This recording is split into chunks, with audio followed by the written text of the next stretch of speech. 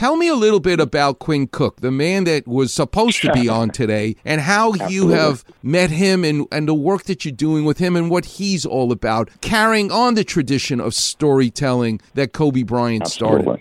Some may not know, but Quinn Cook's father, deceased father, was very, very big at Howard and HBCUs. And I happened to was invited to a taping of a TV show for another outlet, and Quinn and I met during the intermission, and we just connected. I mean, his mom was there, and from that point on, this is going back maybe July, we've talked every day since then. Wow. And talked about his life, aspirations, and you mentioned the Lakers and certainly and Steph Curry. Well, you'll be the first to know. I can't get into much details, but there's a project going to come out with Quinn to talk about that experience from the bubble, his life on both the Lakers, certainly his life with the Warriors, and how he felt, what he learned from that experience. So look for that, and hopefully when he's back, he'll come on your show to talk more about that. Okay. I think it'd be an absolute honor. But no, he's a real deal. He's the kind of person, Dr. Clapper, that you can take to dinner and have a great conversation with. We've talked about everything from art. When he found out I was going to be on your show, he said, wow, tell me more about him. He sounds so fascinating. He talked about perhaps even going surfing with you. I said, oh, okay, you better be careful on that one, my friend, because Dr. Clapper is an expert. But like you, Dr. Clapper, he believes in, he's curious. He's curious about life. He's curious about how we, as role models, and use that word very, very lightly, can really touch the next generation.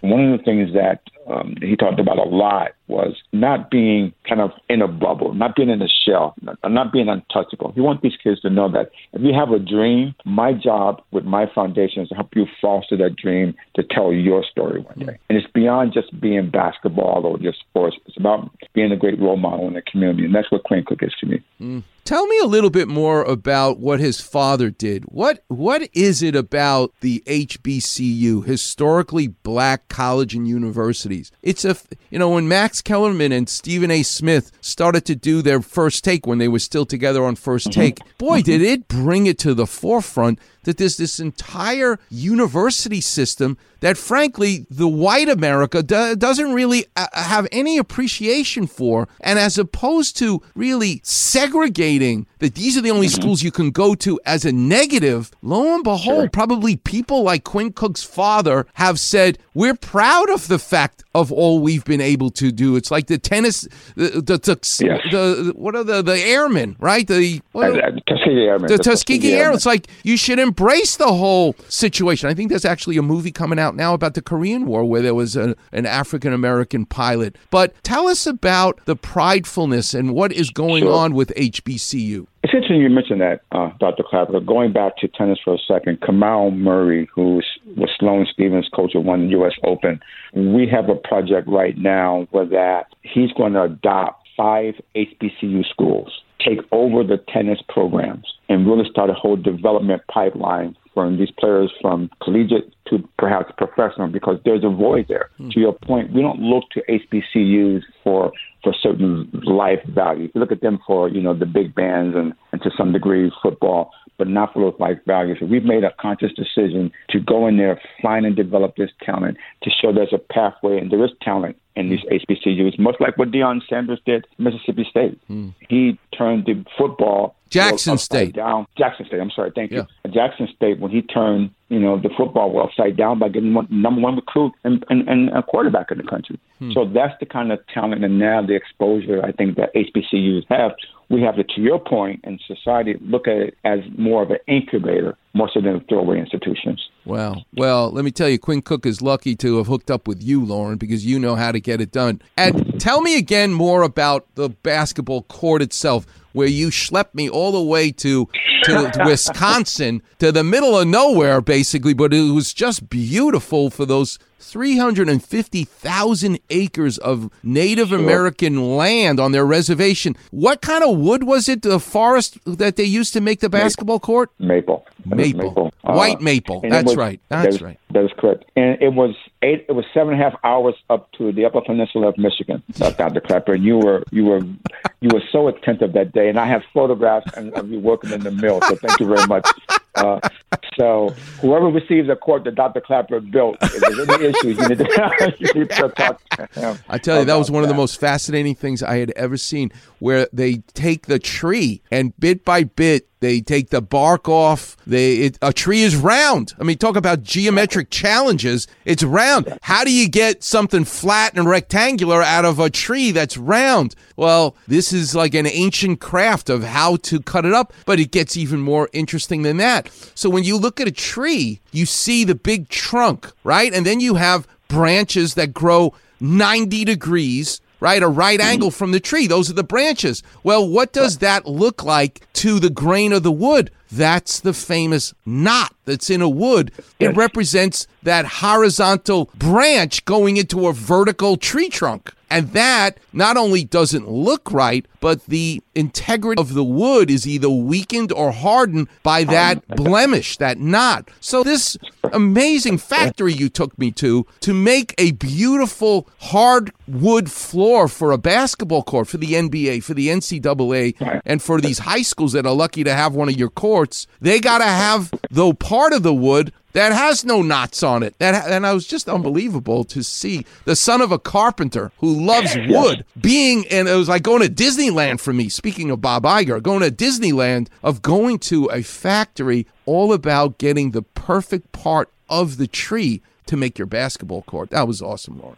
Yeah. So anytime you want to leave Cedars-Sinai, Dr. Clapper, you have a job with us anytime you want. So you just come and leave Cedars, so you can come and join us. But one of the things you said at the top of the show, Dr. Clapper, is that we found, the journey to every court is important. So we decided as a brand 10 years ago to not just focus on the work you just so admirably described, but talk about the players that really journey to get to the NBA, to get to the NCAA, to get to the local high schools, and really tell those stories. Yeah. So we made a conscious effort. Don't worry about selling the court. Let's tell the stories of these young men and women and parents that worked their entire lives to get to a certain place in basketball and sports. And that for us is so important. So we did a pivot and we changed our name to Connor Sports, where champions play.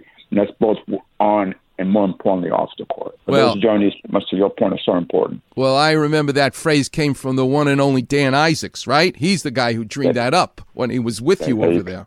There you go. And speaking of which, he's an amazing person for me. And Dan, now we're doing talk about basketball. We're now over in Ghana with the Ghana Basketball Association, really bringing basketball back to Ghana for the first time in the last 20 years. Wow. And you'll appreciate this because Dan Isaac is a New Yorker like you. Yeah. And he started a pizza truck, took his pizza truck from Manhattan to Ghana. No way! So, yes, he did. Yes, he did. You know what? In my mind, let me tell you a Ghana story, as if there is a Ghana story. I know two things about Ghana. One, the greatest spine surgeon who ever came through the Hospital for Special Surgery, who specialized in scoliosis. He actually spent a lot of time here at Rancho Los Amigos in Downey. His name is Obi Ohenabi Bayachi. He is one of the greatest spine surgeons, and he's from Ghana. Trained in special surgery, became a professor out here, but now he opened a hospital in Ghana for kids to do pediatric spine surgery. The second thing I love and know about Ghana is my top 5 movie of all time is The Endless Summer, written and made by a friend of mine, a patient of mine, Bruce Brown. The Endless Summer, about Robert August and Mike Hinson traveling around the world. The movie came out in 1964. But in 1964, they're traveling all over the world to find the perfect wave, the endless summer. And Bruce Brown realized that he was going to look for the perfect wave, and he had no money to make the movie, so on a budget. But in 1964, he realized that instead of just flying to Hawaii and maybe flying to Fiji or some other place for a great wave, for $50 more, the airline would sell him a ticket to go around the world. So it was like no big difference. So that's why the opening of The Endless Summer, when these guys decide they're going to go look for the perfect wave, the very first place they land is in Ghana, West Africa. And you got to see the movie, because this is Ghana from 1964 with two guys bringing surfboards. They must have looked like Martians to these people in Ghana with surfboards, because their entire life They fish, but they ain't getting in that water knowing that there's sharks and all kinds of stuff. And here are these two white guys, Robert August and Mike Hinson, who take out their surfboard. You got to see the movie, The Endless Summer. They take out their boards in 1964 and show this community, this country. You got amazing waves here. You need to go surfing. And I bet you, what I would love to ask you and Dan Isaac, now that you guys go back there, I would love to know, are they actually, all these years later, 50 years later, are they surfing in Ghana? That would be the key question. You got to find. That's your homework, Lauren Gillian. All right. I can't thank you enough for making time to help us with Quinn Cook, to help us with Isaiah Thomas, with Joakim Noah. The work that you do behind the scenes is so much bigger than the work that we actually see you do in front. And listen, on behalf of the Weekend Warrior Show and me, Dr. Klapper, you are special, and thanks so much for making time to be with us. Hey, Dr. Klapper, anything for you. Thank you for everything you've done for us, and we'll keep listening. We'll talk soon. Yeah, and say hi to Vanessa Bryant for us, because she needs to know how important Kobe is to all of us here at the Weekend Warrior Show. All right, thanks so much. All right, Lauren, talk to you later. All right, that's the great Lauren Gillian, and he's with a company that makes, for the Final Four in the NCAA, all those basketball courts, every year they make a new one. Well, they make it with that white maple, and they go into that forest and build a brand new one for the Final Four every year. And I got to visit that factory. Oh, awesome experience for me. All right, coming up next, let's do some Klapper Vision. Let me tell you why you better not have that meniscus taken care of, particularly if you're 40 and above. If you're 40 years old and your knee hurts and they tell you have a torn meniscus, you better think twice before having surgery, and I'll explain why. The number's 877-710-ESPN. You're listening to the one and only Weekend Warrior Show here on 710 ESPN.